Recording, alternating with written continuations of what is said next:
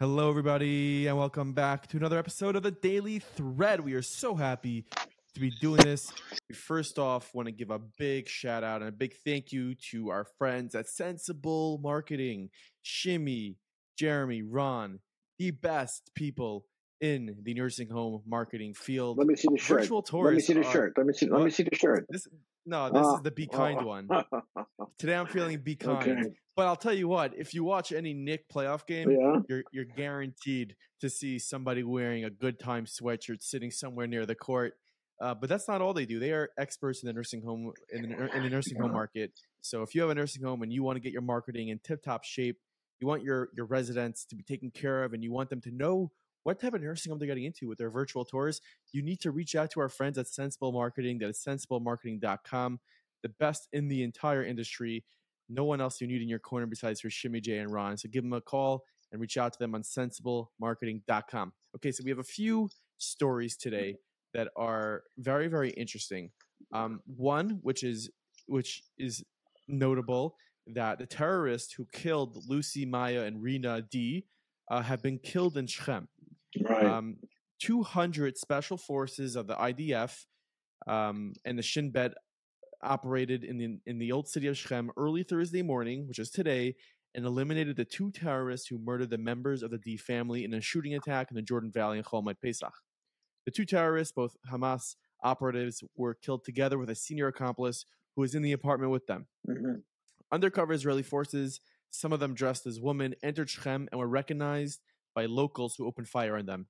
Meanwhile, special forces surrounded the terrorist hideout and used the pressure cooker method to flush them out of the building, firing shoulder-launched missiles and suicide drones at the building. The terrorists were killed in the ensuing clashes. So, first of all, I think we recall once saying how Fauda has nothing on what actually happens in these actual battles. So it's really, really crazy to read what took place.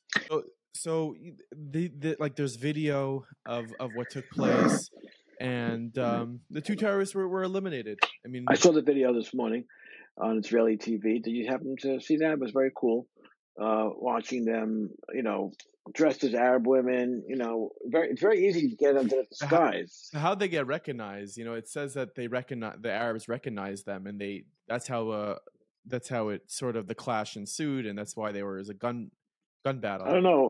Curious how they recognized them. I don't know what happened exactly, but you were talking a moment ago about how the TV show, for example, Fauda has nothing on the real-time situation like that. It's very intense, obviously.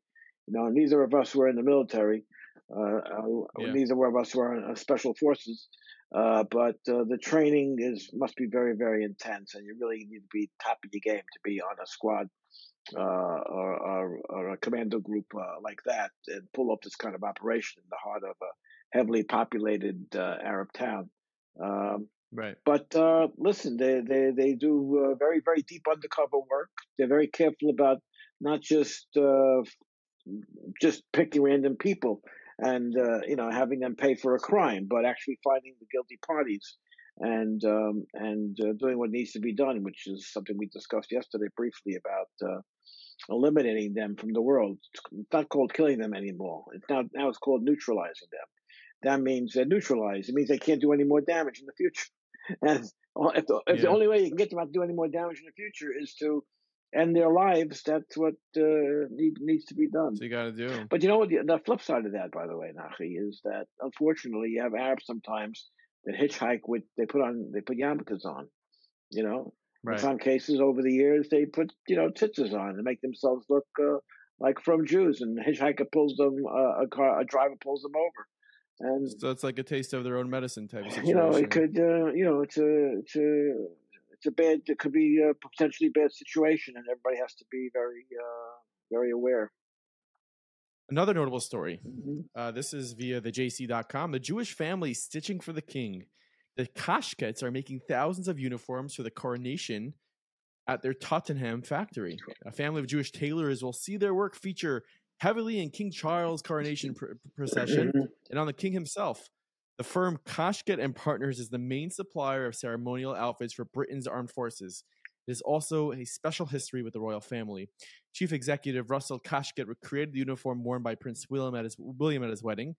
Now, the new BBC documentary Coronation tailors Fit for a King will take the cameras into the Tottenham factory, where items for the king, secret until the day itself, as well as 6,000 other uniforms, are being made for the coronation by the firm's small army of tailors.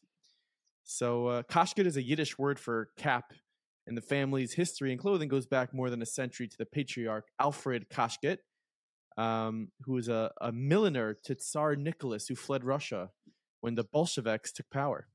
Very interesting to note that the Jews are having a hand on what King Charles is going to be wearing on Shabbos during his coronation. How about that? Well, listen, the Jewish communities in these countries, especially a major country like England, they're very influential. Although we mentioned the other day about the tiny population that the Jewish community is in the larger realm of things, with the almost 8 billion people in the world. But it's part of the bracha, I believe, of Klal Yisrael. That Mika Yisrael. I think that has many aspects and dimensions to it. Very industrious, very business oriented, and not just to the point, not just because they're making money, but they're having an impact on the societies we live in. The Jewish community has an impact on the societies we live in, and that's very notable. And after there were Jews that after they escaped World War II and they survived the concentration camps and Nazism, they went to countries like, some went to Cuba, some went to Curacao, and they were using that as just temporary residences before they came to either America or Canada. And very often the leaders of those countries said to the Jewish community, "Can't you stay? Can't you stay here? We need you. We need you here in Cuba. We need you in Curacao." And some stayed, and they established major industries for them. So you're seeing that just replayed today in this instance with the coronation of King Charles. This is the first time in 70 years that the Queen was Queen for 70 years, I think, 70 years plus. So this is the first time that they're having a coronation since 1953, I guess it was. Wow. Wild. It's a long time. You should have Arichas Yamim B'Shanim, the King Charles. Listen, the Queen came into power at a very young age. Charles is coming into power at not such a young age. Right. He's in his upper 70s, right? Yeah, he's somewhere in his 70s. And the big question is, who's going to be the next? Who's going to inherit the throne? He has two sons, Harry and William. Heir to well, it's not a question. William is the heir to the throne. He's the older son. Is that how it works? Yes. And second of all, Harry is not part of the royal family anymore. Well, he's going to the coronation, but it's a domestic situation. His wife is not going, from what I read. Okay, I don't read about the royal family. I don't want to get. You see, everybody, there's family politics even in the most popular, well-known family in the entire world. That is the royal family. I don't want to get involved in a domestic dispute. I can't advise them either way, and nobody's asking. But at the same time, you see, she's not going. His wife, Harry's wife, but he's going out of respect to his father, and we'll see what happens after that. What else you got there? Well, I don't want the people in the UK to hit on us too much. We're talking about the royal family. Prince William is the heir to the throne. I think he's behaved himself for the most part. Harry has not behaved himself. Harry has been, bad news for a while. Ever since attending a party wearing a swastika on his arm, many years ago, where he was pictured. And I don't think either of us are experts on the royal family. There's some people that really study this stuff. And really, I know, but I think it's short from our perspective. The mother-in-law, the Queen, did not like her granddaughter-in-law, which was Harry's wife. She wasn't fit for the royal family. She caused issues. But anyways, that's enough royal family talk for now. That's right. Let's let the British experts chime in and set us straight on how important it is to respect and understand the inner workings of the royal family. Yeah. Did you hear about this new Meet the Shadchan show, Meet the Matchmaker on Netflix? So it happens to be, I have the story here. It's on via the Times of Israel. The show, which was set to premiere May 8th, and today is May 4th. Yeah. I think I don't know. I I think actually no. It's Netflix on Thursday unveiled a first look at its upcoming new reality Hmm. series Jewish Matchmaking, which is slated to premiere on May 3rd. The show, which will comprise 8 episodes, features a series of Jewish singles seeking love through somewhat old-fashioned method of a matchmaker. The matchmaker, known in Hebrew as a shachin, is Aliza Ben Shalom, an author, relationship and dating coach, and Times of Israel blogger who lives with her husband and five children in the northern Israeli town of Pardes Hana. Netflix commissioned the series as a spin-off of its popular show Indian Matchmaking, which premiered in 2020 and aired a second season last year. Similar to that show, Jewish Matchmaking features a variety of Jewish singles across both the U.S. and Israel who are looking to get married and who have come to Ben Shalom for help. So it's really, really interesting. I heard that this show is not for from audience. Like they're trying to show the secular world how Jews do Hmm. matchmaking. I don't think it's an orthodox type of matchmaking, type situation. I wouldn't like. Don't be shocked if you. I happen to have not watched it, but don't be shocked if you turn it on and the singles coming to meet the matchmaker are not Orthodox Jews. They're most likely just Jewish, Well, maybe Reformed, let conservative. me say this about that. Having heard what I heard about it, I'm I'm not disposed to spend any time watching that. I think a lot of the stuff that is really it's really filled with a lot of nonsense and inaccuracies very often. Not just on the subject matter of matchmaking or shidduchim. We could probably spend an entire week just talking about shidduch stories. And you're right; it's not reflective of the type of shidduchim that I think your core listenership and viewership is involved in or looking for. And I just saw the ad for it on online, and it doesn't look like the type of thing that the community that we're focused on, that's our target market, is going to get involved in. But apparently, as you can see in the, I'm not going to say the non-from, but not in the strictly observant community, apparently there is a role for matchmakers too.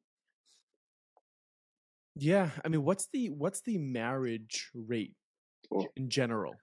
what do you mean? I mean, do people generally get married or not? I really don't know. Yeah, I think you're going to find if you watch this program or if you read about it, you're talking about people later in life. You're probably talking about you're not talking about in the front community in our community, Nachi.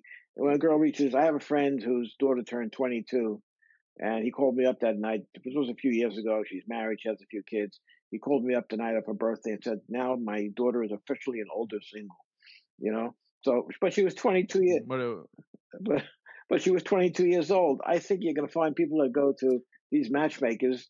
They're women probably between 28 and 35, 38, and the men are in their 30s yeah. and Well, 40s. a stat a stat that I see here is that 45% is the amount of U.S. citizens that are married.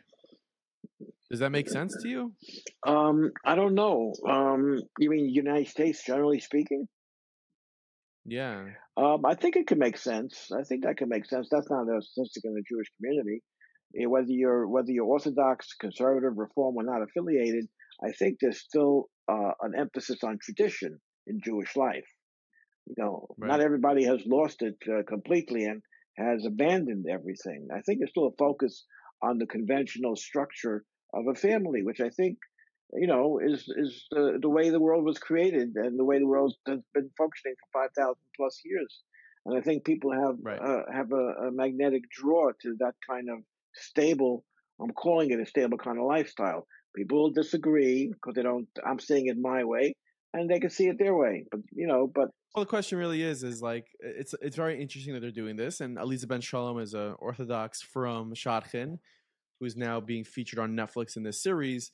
Is this like the first type of Jewish show on Netflix that's not trying to completely drag the Jewish way of life through the mud? Is that what we're seeing? well, apparently when you have Jewish themed shows, except for Shtisel, you have to give credit to Shtisel That's not a Netflix. That's not a Netflix commissioned show. Shtisel was a from show Israel. that aired in Israel, so that's different. I Netflix just I think they generally when these whether it's Netflix or other media outlets that produce their own things, I think they generally miss the mark.